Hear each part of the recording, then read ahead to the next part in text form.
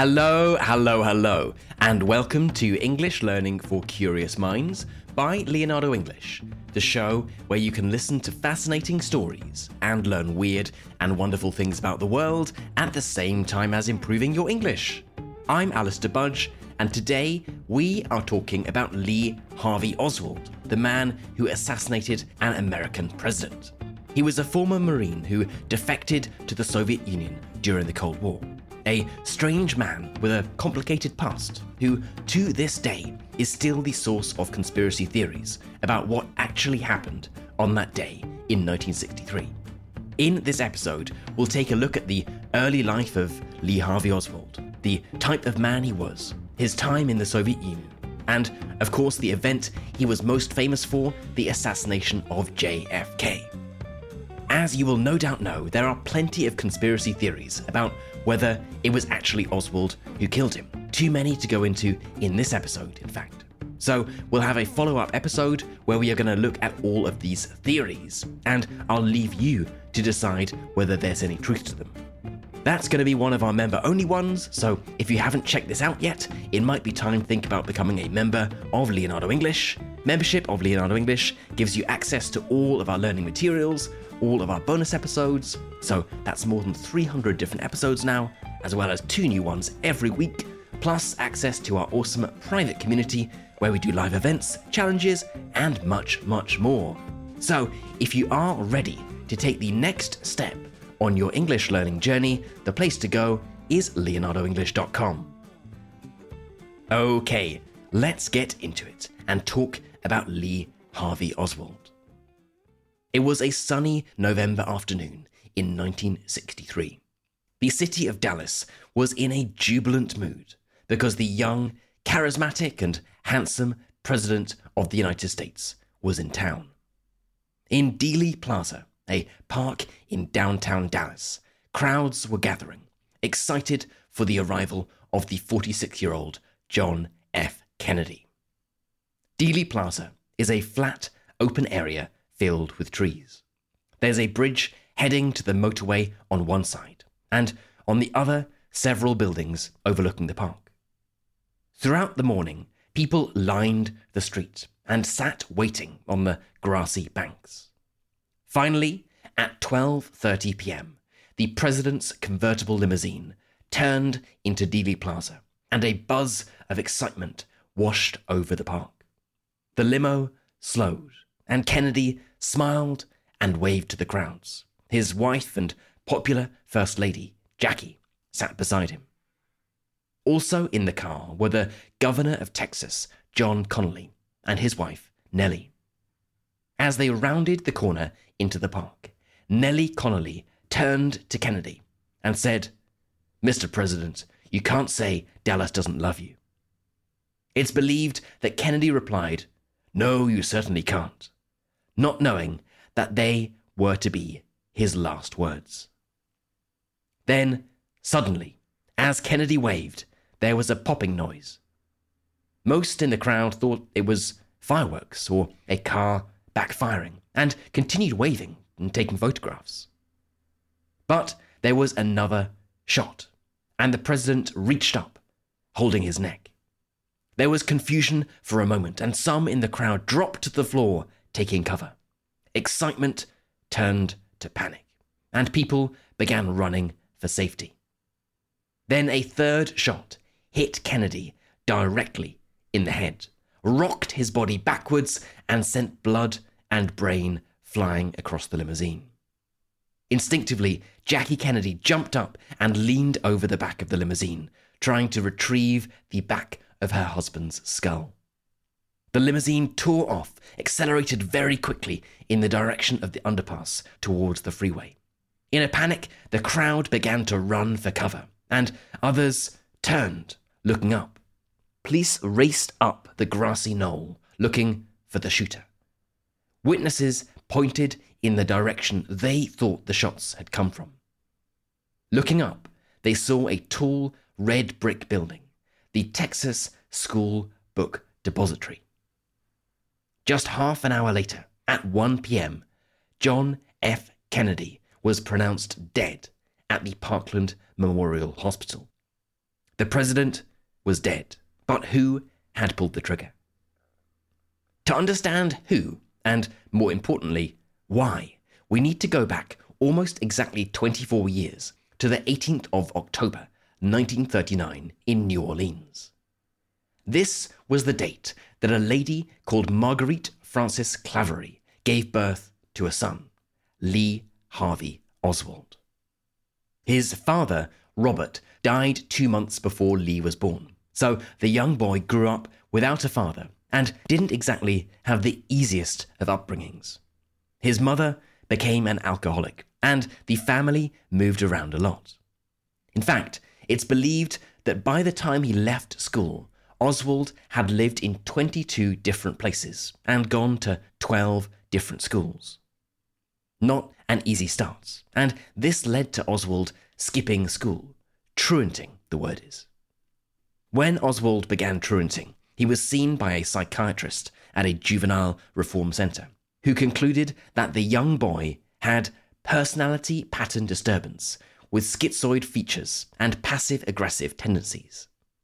The doctor went on, Lee has to be seen as an emotionally quite disturbed youngster who suffers under the impact of really existing emotional isolation and deprivation, lack of affection, absence of family life, and rejection by a self-involved and conflicted mother. At age 12, Oswald threatened a family member with a knife, and by October of 1956, when he was 17, he dropped out of high school and joined the US Marines. But he didn't really take to or enjoy his time there, and was described by a fellow Marine as lonely, aloof, and always hating the outfit. Importantly, for our story, and for American history, he qualified as a marksman, meaning someone trained to shoot a gun. Despite being a US Marine and a soldier during the Cold War, the battle between capitalism and socialism, Oswald developed left-wing views and began voicing pro-Soviet sentiment. In fact, he was known among his fellow Marines as Oswaldovich, in reference to his left-wing beliefs. One Marine said of Oswald that if you complained about, oh, we've got to go on a march this morning, or oh, we've got to do this morning, scrub barracks, or whatever we had to do, he would say that that was the capitalist form of government making us do these things. Karl Marx and his form of government would alleviate that. As strange as a communist US Marine might sound, perhaps this was Oswald, the neglected and isolated child, remember. It was him searching for the belonging he hadn't found in family life, school, or the Marines. In his diary, Oswald admitted as much, writing, I was looking for a key to my environment, and then I discovered socialist literature. He even taught himself some basic Russian from a grammar book, something that would come in handy later on. On the 11th of September, 1959, not even 3 years after enlisting, he was discharged from the Marines. He left the army. Just 9 days later, at the height of the Cold War, Oswald took his pro-Soviet studying to the next level and boarded a boat from New Orleans to France. From there, he went to Southampton in England, then flew to Helsinki, was issued a Soviet visa a few days later, then crossed the border into the Soviet Union and arrived in Moscow on the 16th of October. But Oswald had a problem, a big one. His visa was only valid for a week. So, what did he do? He immediately tried to get Soviet citizenship, to become a citizen of the Soviet Union. He figured that he would be welcomed with open arms. He would be welcomed into this communist utopia. But, unfortunately for Oswald, things went somewhat differently. According to his personal diary, when Oswald met with a Russian visa official and asked to become a citizen of the Great Soviet Union, in his words, he was told that the USSR is only great in literature and that he should go home. Oswald was crushed. He was devastated. He had spent years learning about communist theory and Soviet society. He had tried to learn Russian, even saved up his wages from the Marines to make the long journey across the Iron Curtain, only to be rejected when he arrived. As he wrote in his diary, "My fondest dreams are shattered because of a petty official." Distraught, 3 days after his 20th birthday, and less than a week after arriving in the Soviet Union, Oswald attempted suicide. He tried to kill himself. According to his diary, his plan was end it, soak wrist in cold water to numb the pain, then slash my left wrist. He survived, and after a stint, a short period in hospital, he was released and allowed to stay in the USSR because the Soviet authorities feared he would cause an international incident if he tried to kill himself again. They sent him to Minsk, now the capital of Belarus, where he was given work at a radio and TV factory and an apartment in the city centre. He enjoyed a relatively comfortable standard of living compared to working-class Soviet standards, but he was kept under strict surveillance by the intelligence services. Strangely enough, Stanislaw Shushkevich, the man who would go on to become Belarus's first post-Soviet head of state, also worked at the same factory as Oswald, and was even assigned to help him improve his Russian. In Minsk, Oswald met a lady called Marina Nikolaevna Prusakova, and they married on April the 30th of 1961. According to a man called Peter Savodnik, who wrote a book about Oswald's time in Minsk, Oswald's defection was as psychological as it was ideological or political.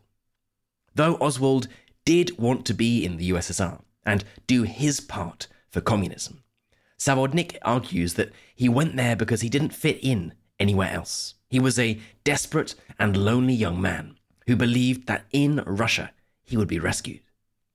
Oswald was, it seems, still looking, yearning for somewhere he could feel at home. But Soviet life began to wear on the young man, and in February of 1962, he wrote to the US Embassy to report that the Soviet authorities were holding him and his wife against their will, and that he wanted to return to the United States.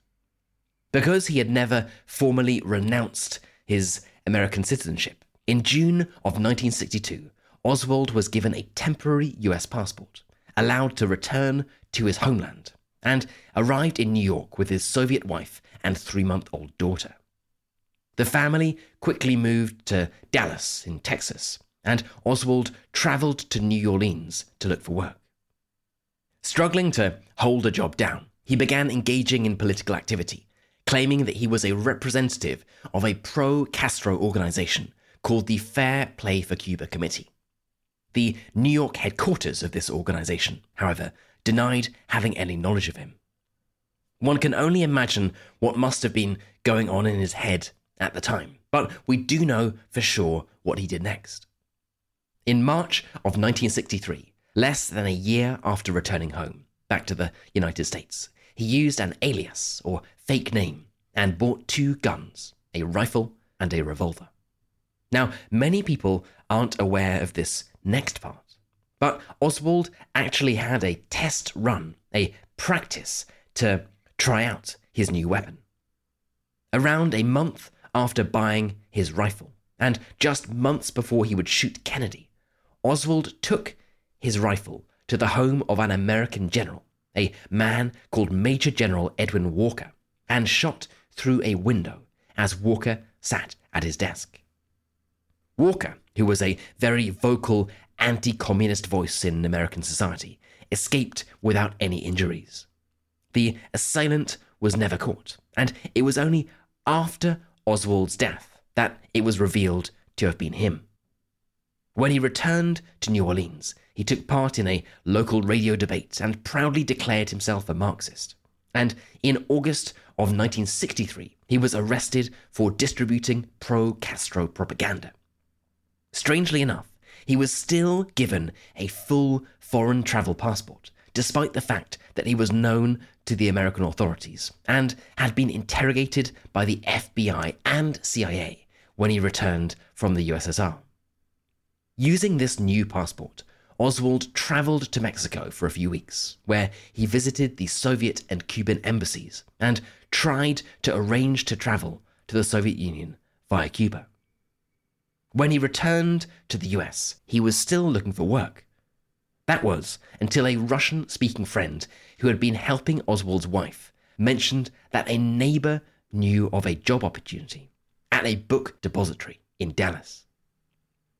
Little did the neighbor know that their kind offer had unknowingly set the scene for the assassination of the President of the United States. In Dallas, Oswald rented a single room under the name O.H. Lee and began working at the book depository, or warehouse, only returning to see his family in the suburbs on weekends. According to the owner of the boarding house where he stayed during the week, Oswald didn't interact with many of the other residents, only worked and made phone calls. They were local phone calls, and he always made them in a foreign language, they said. I think it was German or maybe Russian. He was really considerate about it. If other people were wanting to phone, he would wait. He was just about as good a tenant as we could wish to have. In November of 1963, it was announced that President Kennedy would be visiting Dallas, and several local newspapers published the route that the president's motorcade would be taking. It passed, of course, the Texas School Book Depository, Oswald's place of work. On the night of Thursday the 21st, Oswald unexpectedly returned to his family home and spent the night, something that he only ever really did at weekends. The next morning, on Friday the 22nd, Oswald's 19-year-old neighbor, Wesley Frazier, gave him a lift to work. Frazier noticed that Oswald was carrying a long, heavy parcel. It was, Oswald told him, just some window blinds which I'm taking downtown to get fixed.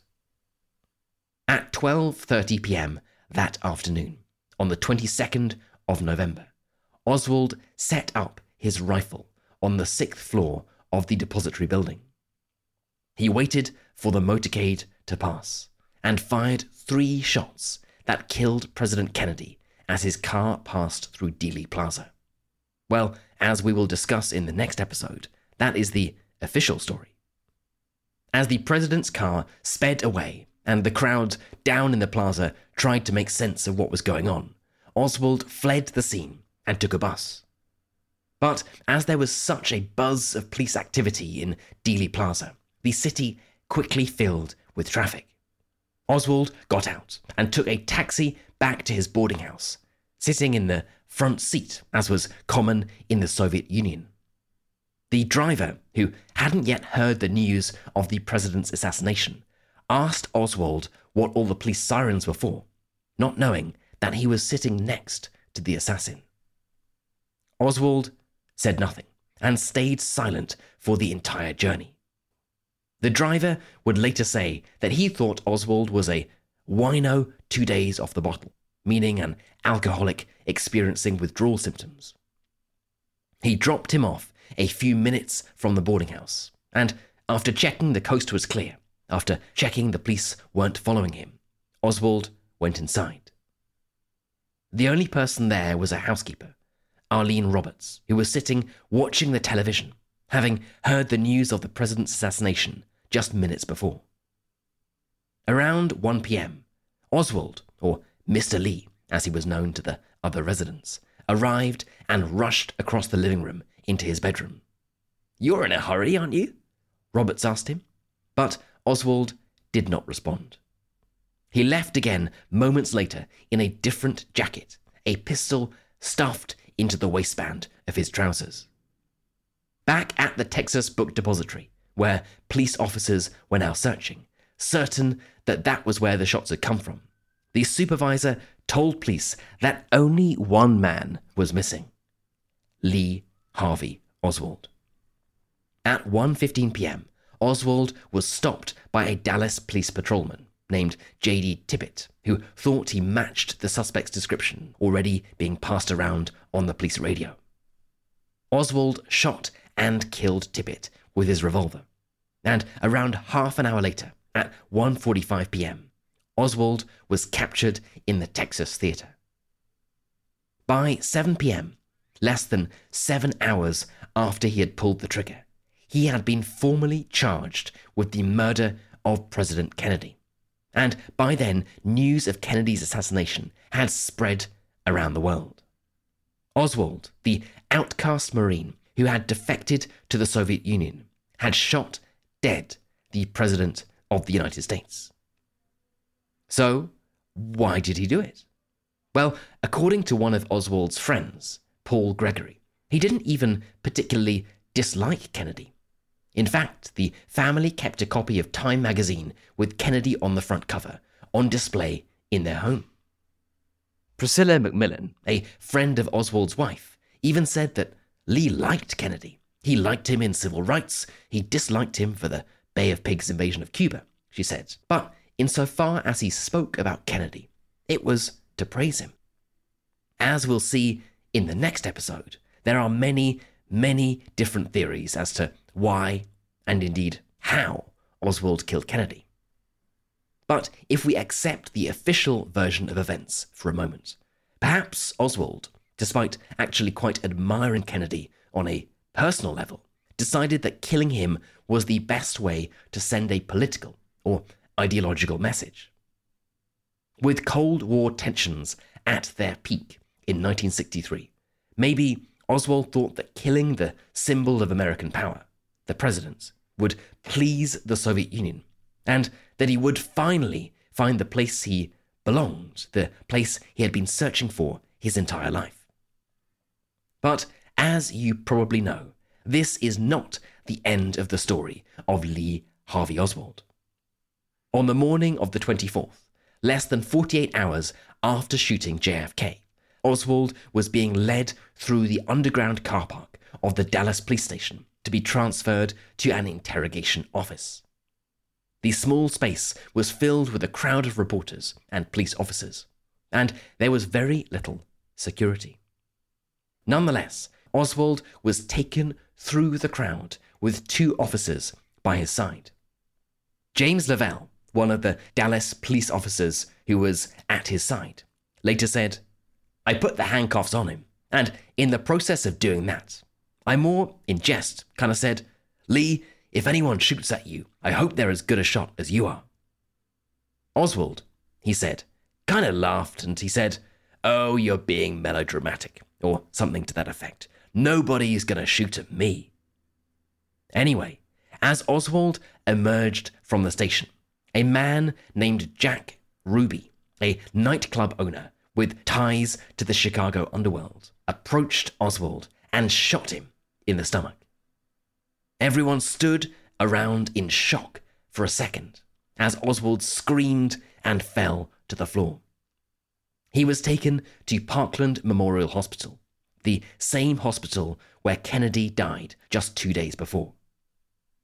At 1:07 p.m., Oswald was pronounced dead. As the incident was being broadcast on television, millions of Americans watched Oswald's assassination live. As you may know, I've just given you the official version of the events. That Lee Harvey Oswald acted alone was the final conclusion of the Warren Commission, the body set up to investigate the assassination. Yet the assassination of John F. Kennedy and Oswald's role in it is perhaps the most popular conspiracy theory of all time. It is, you could say, the mother of all conspiracy theories, the one that even the most rational, trusting people believe has some truth to it. For many people, something about that day in 1963 smelled fishy. It just wasn't quite right.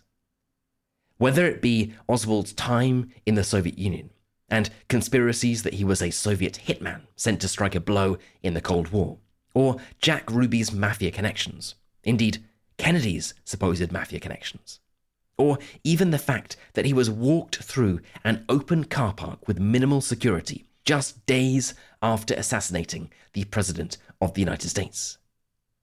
Many Americans don't believe the Warren Commission's findings, that a lone gunman, one man alone, could kill the president. A Gallup poll from March of 2001 found that 81% of Americans believed there were other people involved in Kennedy's death. Just 13% believed that Oswald acted alone.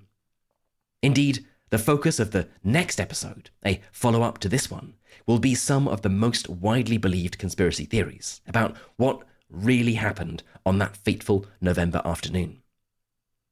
But it is important to remember that Oswald was, at the very least, involved. He was a US Marine who defected to the Soviet Union, after all, a trained marksman who hated American capitalism and everything it represented. A man who, wherever he went in the world, never seemed to quite fit in, and lived a mysterious life, traveling around and interacting with political radicals, Soviet and Cuban spies. Some say he was personally instructed to kill Kennedy by the leader of the Soviet Union. Others say Oswald was the gunman in the biggest mob killing of all time. There are few who debate that Lee Harvey Oswald pulled the trigger. But to the question of why and with whose help, well, that is a question that seems like it might never truly be solved. Okay then, that is it for today's episode on Lee Harvey Oswald, the man who killed the president. I hope it was an interesting one, and whether you knew a lot about Lee Harvey Oswald, or you didn't know much about his backstory at all, well, I hope you learned something new. As always, I would love to know what you thought of this episode. Why do you think Lee Harvey Oswald killed John F. Kennedy? Do you believe he was the only person involved? How might the world have been different if the bullets had missed? I would love to know, so let's get this discussion started. For the members among you, you can head right into our community forum, which is at community.leonardoenglish.com, and get chatting away to other curious minds. And as a final reminder, if you enjoyed this episode and you are wondering where to get all of our bonus episodes, like the follow-up one on the conspiracy theories about JFK, plus the transcripts, subtitles, and key vocabulary, then the place to go for that is leonardoenglish.com. And if you aren't yet ready to become a member, but you would like to do something to support the show, then I would love for you to think about leaving a review or a star rating on your favorite podcast app.